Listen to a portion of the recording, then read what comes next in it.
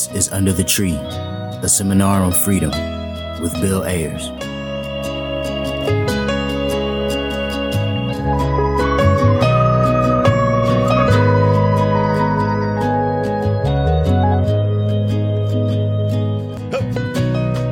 Welcome back to Under the Tree.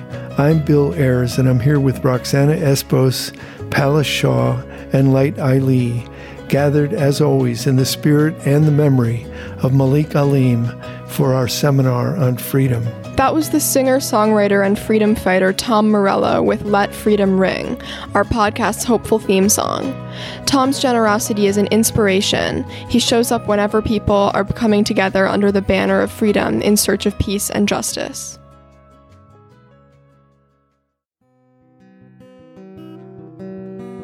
We're reaching out from the so-called Chicagoland area of Illinois, a conundrum contained in a contradiction, both a confirmation and the crime scene. Sometimes I imagine Chicago wrapped in that distinctive yellow crime scene tape.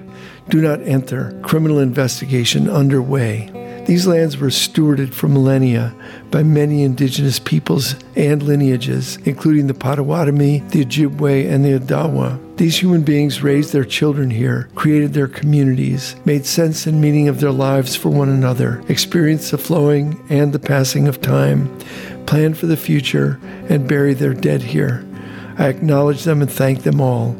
I apologize for the actions of my settler colonial forebears, and I join in solidarity in seeking truth, repair, and reconciliation. Chicago is the home of the first non-native naturalized citizen of the Potawatomi people, Jean Baptiste Point du Sable, a man of African descent who is considered the first permanent non-indigenous settler in the area.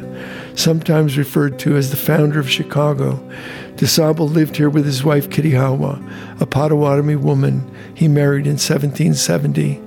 When Kittihawa was removed from her home by the U.S. government as part of a series of forced displacements, DuSable followed her and their two children to Iowa, where they raised their family together. Chicago is a confluence of water, wilderness, peoples, hopes, and aspirations, a place of outsized and crazy complexity built up by the hands of immigrant workers and African ancestored people escaping terror and the afterlife of slavery during the Great Migration. Justice seekers, freedom fighters, teachers and cultural workers, artists and creators, organizers and activists, all of us who stand on humanity's freedom side, remember and honor a history of stolen land and resources, genocide and exploitation, and we pledge to keep our eyes and our hearts open in our shared struggle for peace and repair, justice and joy, balance and love. We're transmitting, as always, on the freedom frequency, calling on you to join us as we look uneasily into the world we've inherited and struggle toward a world that could be or should be but is not yet. We were at the Winter Garden of the Harold Washington Library this month for the launch of Help This Garden Grow, a new docuseries that tells the story of Hazel Johnson, a visionary of the environmental justice movement and a resident of the Altgeld Gardens community on the far south side of Chicago.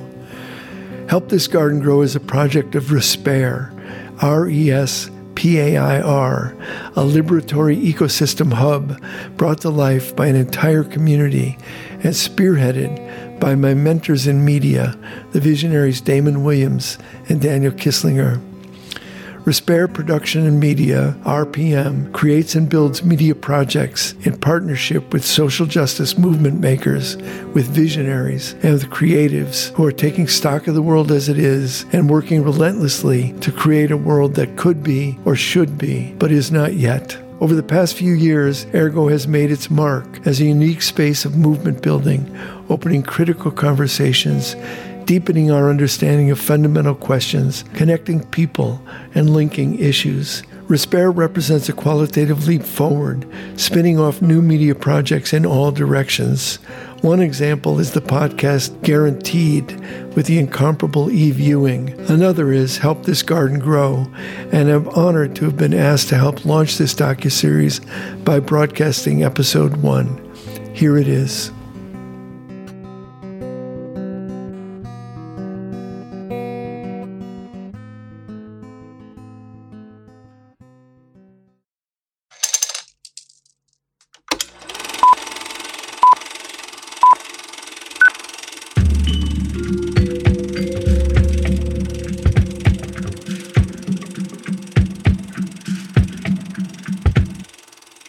I'm supposed to be giving the history of PCR, some of the things that we have done. Some of you have heard me say it about 99 times, and some of you haven't. We have a lot of people that has cancer. We have infants, and the majority of them is girls, that was born with some type of brain damage. We have a lot of people that suffer with respiratory problems, and if you notice, I do too, in order to breathe. My work is known nationally. I go all out of town making presentations, talking about the things that I have done here in the city of Chicago. And with this, we hope to prove that our health problem is related to pollution. Thank you. Welcome to Help This Garden Grow. My name's Daniel. And I'm Damon. The story we're about to tell you, the story of Hazel Johnson, changed our lives. And we needed to change yours too.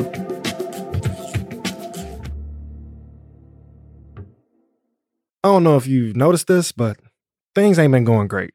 What do you mean, Dame? Well, there's... A snowstorm and brutal cold hit an unprepared energy system and left nearly 5 million customers in the dark. And... a train derailed, causing a massive explosion and fire. Don't forget about... For 18 months, lead and harmful bacteria leached into the tap water of nearly 100,000 Flint, Michigan residents from 2014 to 2015. There's also... Black Americans are at least twice as likely to die of COVID-19 than whites, almost 4 times more likely when you control for the fact that the black population is younger. And of course...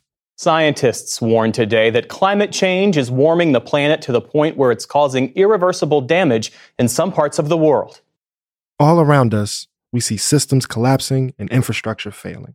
We're living in the collapse of the systems that govern our lives, and we're having to deal with the consequences every day. And the truth of this reality can be so big and heavy. For many of us, it's easier to cope with this reality by avoiding what's happening around us. But there are always people who don't avoid these truths, either because they choose not to, or because the harm of these truths is impacting their daily life so directly that they can't ignore it even if they wanted to. Some of these folks decide to do something about it. They fight to challenge these destructive systems while imagining and enacting new possibilities. And these are our people. It's been our honor to be interconnected with a multi-generational coalition of people, organizations, and spaces that have committed themselves to liberation and have come together as a movement. This movement has run campaigns, created media projects, built community hubs, put their bodies on the line, fed people, sheltered people, and challenged power. It's continued a revolutionary lineage of freedom-making and radical imagination that has helped transform Chicago and the rest of the world.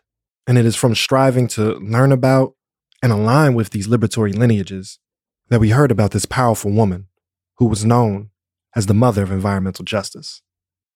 In listening and learning from environmental justice changemakers in our city, one figure kept coming up time and time again.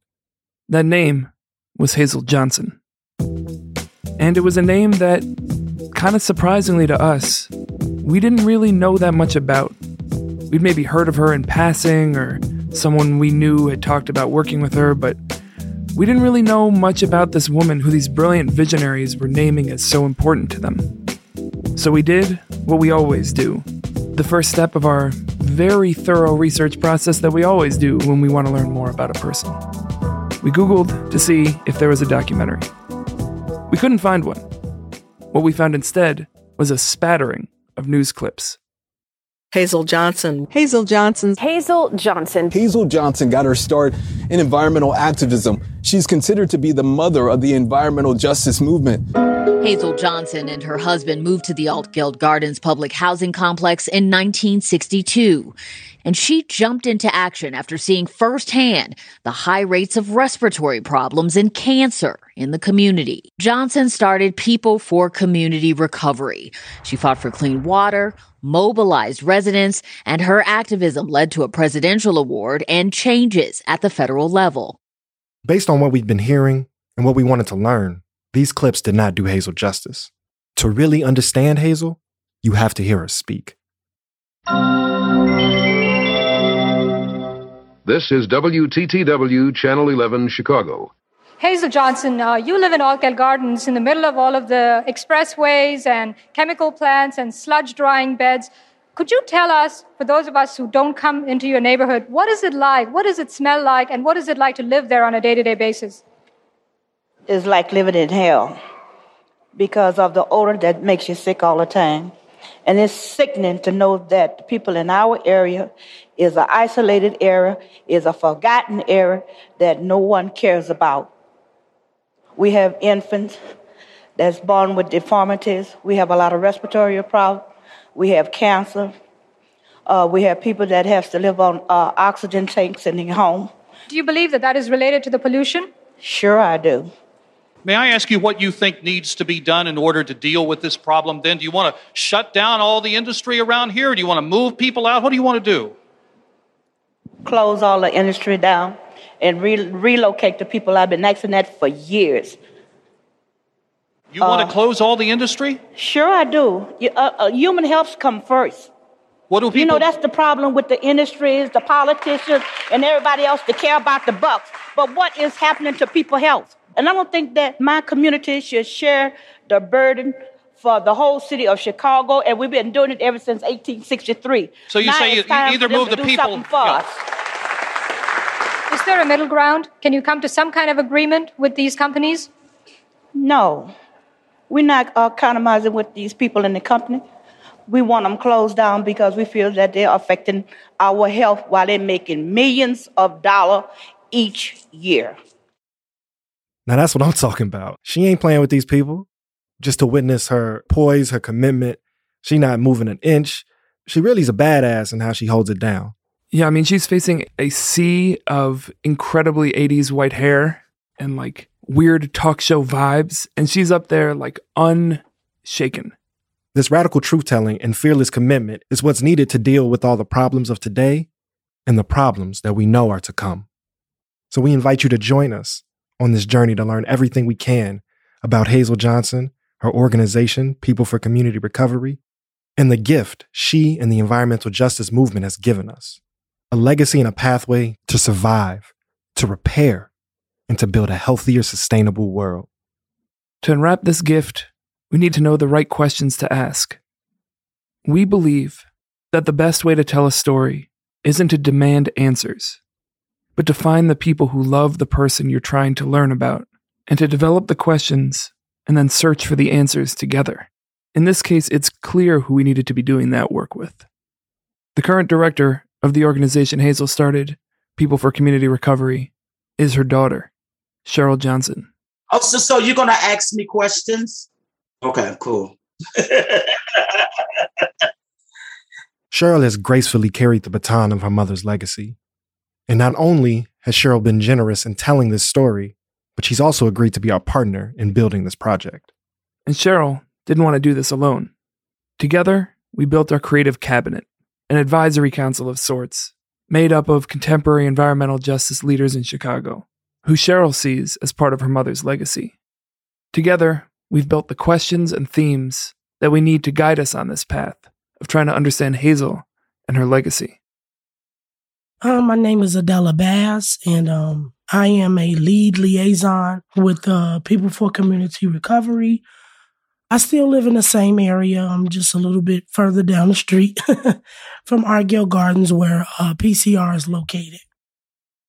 My name is Kyra Woods. I grew up here in Chicago in the Beverly neighborhood on the southwest side. I currently work as a policy advisor with the city. But if asked what I do, I would say that I pride myself as being a problem solver and a great question asker. My name is Juliana Pino. Much of my work is organized through the Little Village Environmental Justice Organization, where I direct our public policy work. But I also am involved in a lot of different movements in Chicago. I'm honored and blessed to collaborate with many different people throughout Chicago and to learn every day about the different ways that violence shows up in folks' lives and what we could be doing to end that violence and get real justice. My name is Olga Bautista. I'm from the southeast side of Chicago. I was born and raised here, and I'm a mom, a wife, and my husband and I are raising our 2 daughters in the same neighborhood that we grew up in. Things have changed and evolved for the better because of the activism and the movements that I'm really proud to have led in this neighborhood. My name is Tanisha Harris. I am 24 years old. I grew up in South Shore. My official title is Chicagoland Conservation Manager at the Illinois Environmental Council, and I work in policy, legislation, and organizing for the environment. Tanisha has since moved on and is now the Associate Director of Communications and Partnership at Action for the Climate Emergency. Now that we have our cabinet, we're finally ready to sit down with Cheryl. I think we can start with the same question that we start all of our interviews with, and it's a 2-part question. And the question is, in this time, and define time however you will, this hour, this moment, this season, this lifetime, how is the world treating you, and how are you treating the world? How the world treating me and how I'm treating the world. Well, I start with how I'm treating the world. You know, I'm a type of person that people gravitate to. I'm a caring person. I have sympathy. I can understand. I connect with people. Even dogs in my neighborhood love me. I know my neighbor dog's name. I enjoy myself, you know. There'll be some ups and downs, and sometimes I get lonely because I come from a large family. I come from a family of 9. There's only 2 of us left, me and my baby sister. We was a very close-knitted family. So life is good and challenging. You know, I just hate the fact that, you know, we got to deal with a lot of the implicit bias, prejudice, institutional racism, and the whole misconception that I'm trying to demystify is about the life of people live in public housing. Now, how I see the world, I only could relate it to the work that I do. Today, it's rewarding. It's almost like I tell people I can breathe now. At one point, I was always angry in this movement because, you know, people took us for granted. They didn't believe that environmental justice was a real thing and environmental racism happened. And the fact that our community was always targeted to be harmed. You know, I've been involved with the organization for 40 years, but I've been working here for 36 years. And to see the trials and the tribulation that my mother went through 40 years ago and the abuse that she had to endure with it, but it didn't stop her. I just wish she was here to see that the work that she has done over the years is getting the recognition that it should. All right. Before we go forward, we have to break down 2 really important pieces to this story. We have to be able to define public housing, and we have to define environmental justice. First, let's start with public housing. This story of Hazel's legacy takes place in Altgeld Gardens, an ambitious post-war public housing development, one of many built in Chicago and around the United States in the mid-20th century. Following the Great Depression, we see the federal government collaborating with cities to experiment in new efforts of public housing that in many ways started as intentional forms of slum clearance. And although many races and ethnicities occupied these spaces, within a few decades of these developments being built, the phrase public housing became stigmatized and synonymous with conceptions of Black poverty and plight, mainly due to the practice of redlining and racist housing policy that severely limited the options for Black people and communities to live and to create home with a sense of dignity. And by the time me and Daniel came around in the world, the air quote projects had been largely abandoned, under-resourced, and divested from, and were falling into disrepair. And in Chicago, the same government that built them a few decades earlier and then abandoned them decided to tear them down en masse, with disregard for the people that lived there. From that vantage point, it's hard to remember that Altgeld Gardens, like so many other housing developments, for many was originally seen as a step up. One of the main things that we have to be clear about is that housing was always in the city of Chicago a challenge for Black people. We always lived in one of the most deplorable areas in the city of Chicago. Altgeld Garden was the garden spot. It was a beautiful, even though from historically, it is a highly contaminated area, but it became our home. And it's hard to just uplift your home and relocate somewhere else. What we've come to know is that this space was surrounded by toxicity in a spot now known as the Toxic Donut. And on a personal level, the Gardens has been an important place for my family. My grandmother lived there for a few years during her childhood and often tell me memories about this mythical bus line that would take her from 130th down Michigan Avenue. My mother would occasionally be babysat in the Gardens by extended family members. My dad even went to Carver High School for a semester, which is located in the Gardens. So for me, the Gardens mostly existed in my imagination and in these stories of the past. And when I would think about this space or hear stories, it would almost feel like a flashback scene in a movie. I knew that my family and community had connection to this space, but I did not fully understand the history of this land and the significance of the community. And starting to ask people about the Gardens, it was clear to me I wasn't the only one who wasn't fully aware of its history. Even people who grew up in the Gardens didn't fully know the history of this land or even know Hazel as a historical figure. I left Altgeld Gardens for college in 1981. That's Dr. Joy West, a longtime physician and advocate for public health who fights racial disparities in the health system, who's also a close and dear friend of my family. As I look back, there were signs of the impact on our health of being in this toxic donut. But at the time, we didn't know. It was not uncommon for everybody to have eczema. It wasn't uncommon that everybody had asthma. I remember one of my sisters always had problems with her skin. Several of my sisters did, but we never connected those dots. You don't know what you don't know when you're growing up. So as children, and even as young adults, we didn't know the impact of living with the steel mills so close, with the landfills so close, with the waste management so close.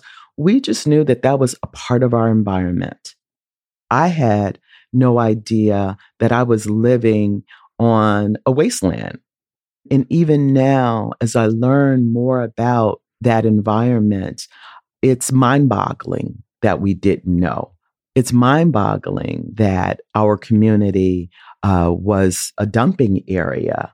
I would have never thought that government authorities, the EPA, Chicago Housing Authorities, would allow harm in that way. I would have never thought that private companies, the steel mill, Ford, Sherwin-Williams, some of the companies that surround Altgeld Gardens, would not have been held accountable for the harm that they were causing to the environment. Realizing that I was a part of that, it just hits home in a different kind of way. It is incredible what we have endured and what we continue to endure.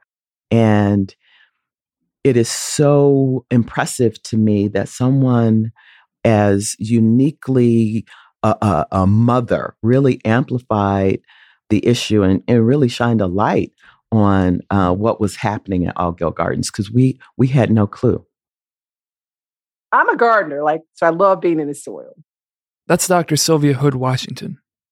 In addition to being a phenomenal gardener, Sylvia is a highly accomplished and successful environmental epidemiologist, environmental engineer, and environmental historian and clinician, with over 30 years of research experience working on the impact of industrial pollution on human health. When you grow something, you don't just stick it outside in the ground. No. You actually select where you're going to put it outside. You protect it.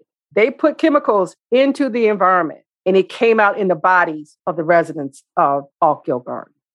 I mean, it's not as if they went to the North Shore and the Gold Coast and created Altgeld Gardens. They put them in the toxic donut.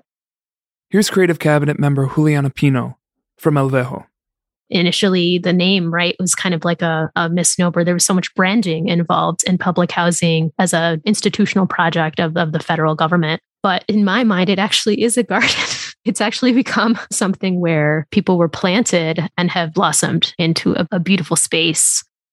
out of that sort of construction of a community has evolved a community in practice where people are deeply invested in each other's lives, know each other for years, have stayed generationally, and despite the origins, have built something really, really beautiful. You know, I can afford to go buy property, to buy me a home and do this work. But I love my neighborhood. I love Oakdale Gardens. I've been out here 59 years. There's nowhere in the city of Chicago that you can really go and find all the open space as we have out here.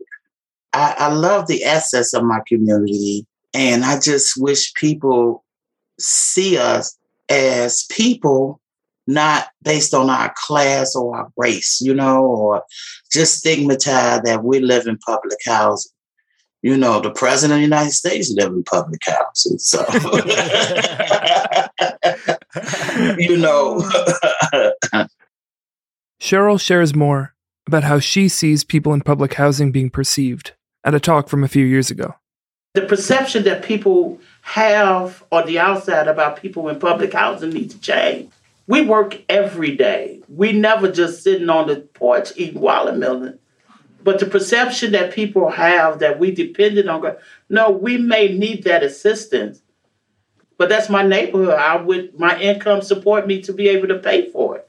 So people want to work. People just want a better life, but it's the stereotypes and the racism that exists to say that people from low-income community don't want anything.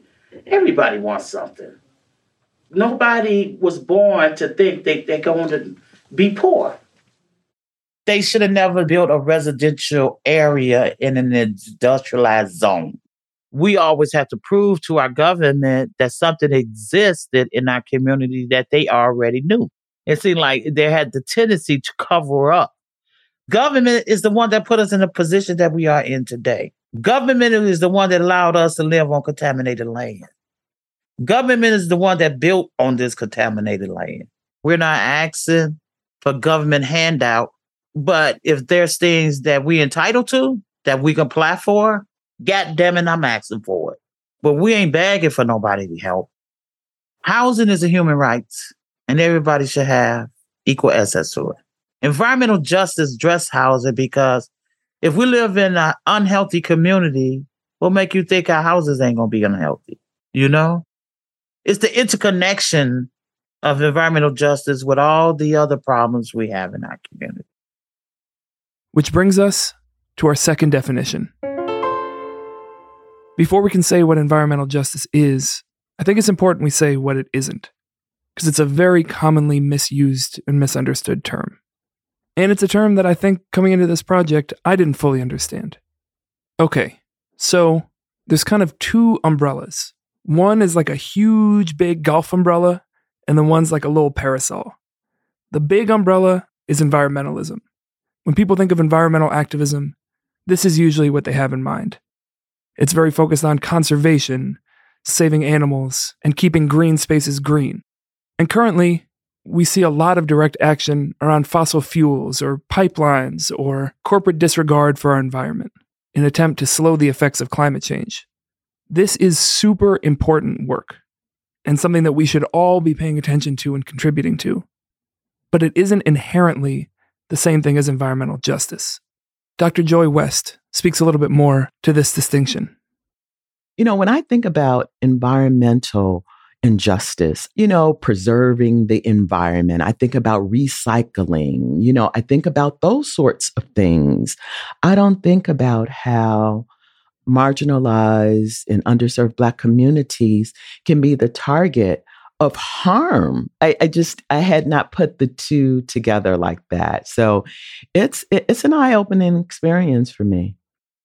This misconception isn't an accident. As Professor David Pello explains, it's largely the result and is reflected in where the money goes.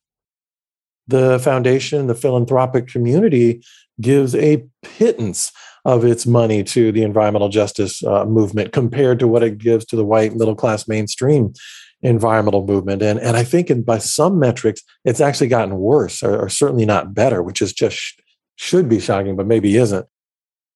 So if we know what it isn't, how do we define what environmental justice is? Cheryl offers us a basic textbook definition. So, what is environmental justice? It's the principle that all people in community are entitled to the same degree of protection from environmental health hazards and equal access to the decision-making process to have a healthy community where we live, work, and play. So what does that really look like? Juliana expands this definition by illuminating environmental racism and how it affects people's day-to-day lives. For everyday folks who don't think about this all the time, what does the system look like in your life? Like, when was the last time you could get fresh groceries less than a mile from your house for a price you could afford? When was the last time you could pay your heating bill without stressing that you had to pick between that and like formula for your kid? When was the last time you could breathe without having an asthma attack outside your house in your backyard when you're trying to get your like 30 minutes of leisure between your two jobs? When was the last time you drank water from the tap instead of that bottled water that your abuela has to go 10 blocks to get and carry by herself? When was the last time you cooked with that water out of the tap? Oh, you did cook with that water out of the tap, but you noticed that there's some problems coming from that. What does that mean for you? It becomes immediately apparent because people experience it every day, all day. People who are on the receiving end of structural violence experience it all the time and can recognize it in a second. We have this like toxic metamorphosis of the same problem of disposable Black and brown bodies for the material accumulation and comfort of people at the top who are largely white people, largely cis men, and people who benefit from those identities. And that's still what we're contending with hundreds and hundreds of years later, is this basic idea just warping itself over and over again at the deep and violent expense of Black and brown communities, of Indigenous people in the United States, in Chicago. What has to end is the idea that people can do that, right, to other people, the idea that some people are more deserving, and then the lies and the institutions that hold that idea up in practice, even as they say that equality is real and that equity now is also real, that doesn't exist in people's lives. And so until it does, all of that is going to be a lie. Environmental justice is not a single source issue. It's a multitude of issues. You know, it comes from living in safety homes or unhealthy homes. It comes from whether you got quality education or you got messed up education. If you got health issues in your community, but a lack of clinics to support those health issues. If you have air quality issues, water quality issues, land issues, I call it like umbrella. Environmental justice is the umbrella. The spokes within that umbrella is the housing, education, health, jobs, good job, healthy jobs, you know, emergency preparedness, emergency evacuation, all those things. Whatever spoke is broken, that umbrella is no good. So just think about all those spokes within this umbrella is broken, which make us have an unhealthy environment. The spokes that Cheryl named aren't typically what people think of when they think of environmentalism. But the environmental justice movement says that they should be, that the harmful effects of environmental devastation are disproportionately placed on Black and brown communities. Hazel and PCR were not alone in their resistance against environmental racism. And throughout the U.S., there were efforts to demand accountability and repair for how policy and industry treated Black communities like wastelands. From fights in Houston in 1979 against the construction of landfills next to Black communities, to nonviolent sit-in protests in Warren County, North Carolina in 1982 opposing toxic dumping, to the founding of We Act in West Harlem to address the poor management of a sewage treatment plant. And this resistance didn't come out of nowhere. It's important to note that the environmental justice movement sees itself as a continuation of civil rights and Black freedom struggles. In fact, Martin Luther King's last organizing effort in Memphis, Tennessee, with striking sanitation workers for better pay and working conditions, can and should be understood as an environmental justice campaign. As the leaders of these early environmental justice campaigns started to come together and talk, it became clear that even though they were in different places, the harms they were experiencing were not separate. What was happening in Memphis and Warren County was connected to what was happening in Chicago. And for the response to these connected harms to be effective, the communities doing that work also needed to connect. We'll tell the story of how it happened later, but this movement developed 17 principles of environmental justice that still shape and inform the work happening today. All right, attention spans. We got to have a little check-in here. So we wrestled with it and we made the choice. Y'all have to hear all of the principles, but there's 17 of them. And I'm sure there were more. I'm sure this was the edited down version. We think it's really important that you hear all of them, but going through these 17 principles is going to take about 4 minutes. I think you can handle it. In order to share them with you, we turned to our own community of change makers and environmental justice visionaries who took the time to each read one of these principles. Here we go. Environmental justice affirms the sacredness of Mother Earth, ecological unity and the interdependence of all species, and the right to be free from ecological destruction. Environmental justice demands that public policy be based on mutual respect and justice for all peoples, free from any form of discrimination or bias.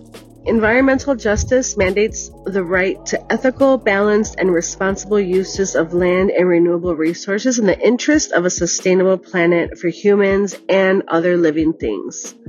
Environmental justice calls for the universal protection from nuclear testing, extraction, production, and disposal of toxic/hazardous wastes and poisons, and nuclear testing that threaten the fundamental right to clean air, land, water, and food. Environmental justice affirms the fundamental right to political, economic, cultural, and environmental self-determination of all peoples. Environmental justice demands the cessation of the production of all toxins, hazardous wastes, and radioactive materials, and that all past and current producers be held strictly accountable to the people for detoxification and containment at the point of production. Environmental justice demands the right to participate as equal partners at every level of decision-making, including needs, assessment, planning, implementation, enforcement, and evaluation. Environmental justice affirms the right of all workers to a safe and healthy work environment without being forced to choose between an unsafe livelihood and unemployment. It also affirms the right of those who work at home to be free from environmental hazards. Environmental justice protects the rights of victims of environmental injustice to receive full compensation and reparations for damages as well as quality health care. Environmental justice considers governmental acts of environmental injustice a violation of international law, the Universal Declaration on Human Rights and the United Nations Convention on Genocide. Environmental justice must recognize a special legal and natural relationship of Native peoples to the U.S. government through treaties, agreements, compacts, and covenants affirming sovereignty and self-determination. Environmental justice affirms the need for urban and rural ecological policies to clean up and rebuild our cities and rural areas in balance with nature, honoring the cultural integrity of all our communities and providing fair access for all to the full range of resources. Environmental justice calls for the strict enforcement of principles of informed consent and a halt to the testing of experimental, reproductive, and medical procedures and vaccinations on people of color. Environmental justice opposes the destructive operations of multinational corporations. Environmental justice opposes military occupation, repression, and exploitation of lands, peoples and cultures, and other life forms. Environmental justice calls for the education of present and future generations, which emphasizes social and environmental issues based on our experience and an appreciation of our diverse cultural perspectives. Environmental justice requires that we, as individuals, make personal and consumer choices to consume as little of Mother Earth's resources and to produce as little waste as possible, and make the conscious decision to challenge and reprioritize our lifestyles to ensure the health of the natural world for present and future generations. All right, you made it. Whew. That was worth it. That's a quality set of principles right there. Fire. Top-notch principles.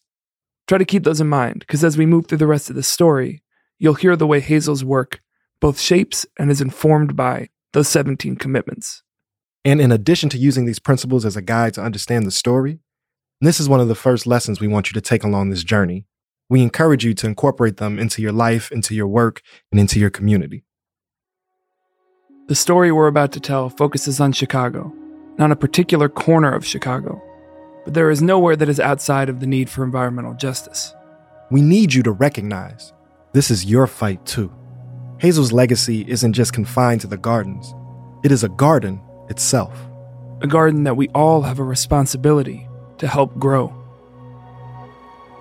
She sowed a lot of seeds. So your job is to go out there and to see what she has planted and to reap that harvest and to grow it stronger and make it flourish. That is what we should be doing. She planted the seed. She set it up for you. Over the course of this show, you're going to receive so many of those seeds, so many of the tactics, strategies, and approaches to building relationship that Hazel sowed for us. And by the time you reach the end, we hope you'll know, 1, how to help the legacy of Hazel's work in the gardens continue, but also be ready and able to see the garden you live in and the ways in which environmental racism is poisoning your garden and endangering your people. And then, we hope you'll take action. That, above all else, is what Hazel asked of herself and of the people around her. When it's time to act, and I look over my shoulder, it's only a handful. So we don't have the right to criticize when we don't even try to fight the problem. When Hazel stood in front of a microphone and made that call to action, she was in some ways right. There really were just a few. But in the decades that have followed as a result of her work, an ecosystem of people committed to the fight for environmental justice has bloomed around Chicago, across the country, and around the world. Some of the people who have sprouted up in this abundant ecosystem will be our companions on this journey.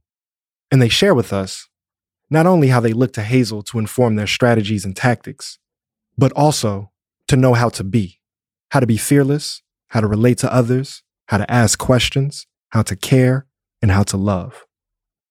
What I learned from Hazel and from Cheryl is that it is a very difficult thing to empower folks or for people to find that agency, to create that space so people feel like they could be a leader.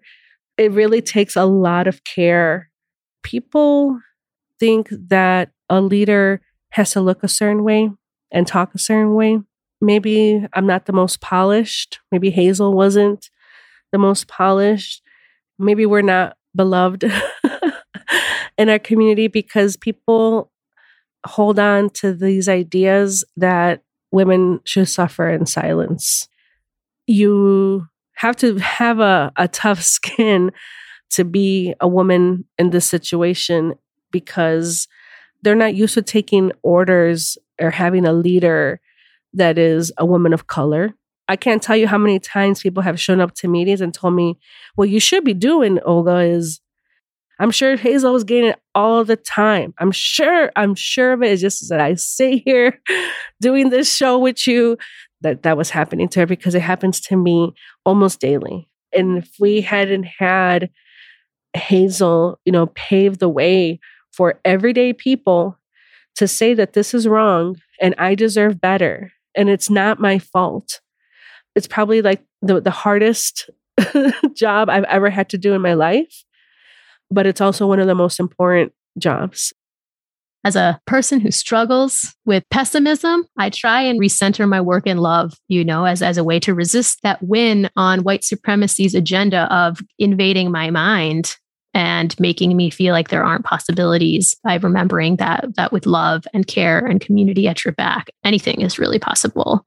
That's definitely something that I take from her and from Cheryl in the approach to this work every day. That's something I think about every day. She just had this aura. She has this commanding presence and commanded respect. Hazel didn't take no lip, no guff off of anybody. I don't care who you were, Barack Obama, Bill Clinton, the head of the EPA. She told it like it is and like it was. And she was just a great leader and someone who was really wonderful to observe and watch and learn from. This is resistance in real life. And this is happening right here. And the legacy of this work is still here. Now that we've got you, us, Cheryl, the cabinet, and this ecosystem, we're equipped to go deeper. In episode 2, we uncover the history of the land Altgeld Garden sits on, how Hazel got there, and how she started her work. On episode 3, we dive into her early fights scrapping with state power. In episode 4, we see Hazel become a mother of the newly coalesced environmental justice movement and take EJ to the highest halls of power. On episode 5, Hazel passes the baton, and we see PCR overcome attack, disrespect, and blackballing. And in episode 6, we follow where her legacy lives in Chicago's EJ struggles today, and how we're left with the mission to actualize the legacy Hazel envisioned. All right, we're ready to go on this journey, and we're going to leave you with a final piece of Johnsonian wisdom from Hazel and Cheryl.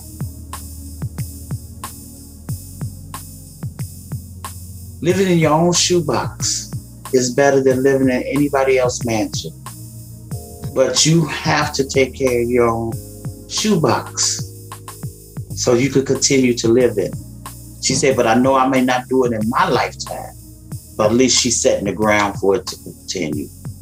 Oh, how she should say this? She used to say, how can I fight something that I don't know what's going on? But if I'm here, I can fight the problem. I know what's going on. And that's the reason why I stay here, because I like to fight for my rights.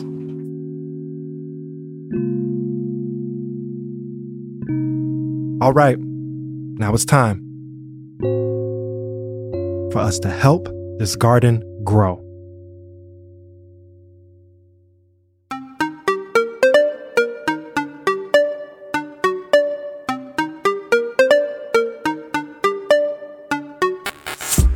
Help This Garden Grow is presented by Respire Production and Media, with Elevate and People for Community Recovery.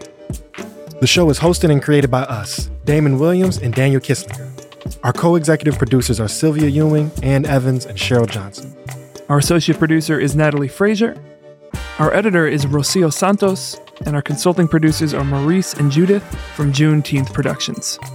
Special thanks to our creative cabinet, Adela Bass, Olga Batista, Tanisha Harris, Juliana Pino, and Kyra Woods. Our artwork is designed by Ariana Eggleston, with additional multimedia support from Davon Clark. Help This Garden Grow was recorded in the Malika Lean studio at the Breathing Room Space, a movement-building center stewarded by the Let Us Breathe Collective. You can find out more about the work of Respire Production and Media at respiremedia.com. Get in tune with Elevate and elevatenp.org, and support the work of PCR at peopleforcommunityrecovery.org. Much love to the people. Peace.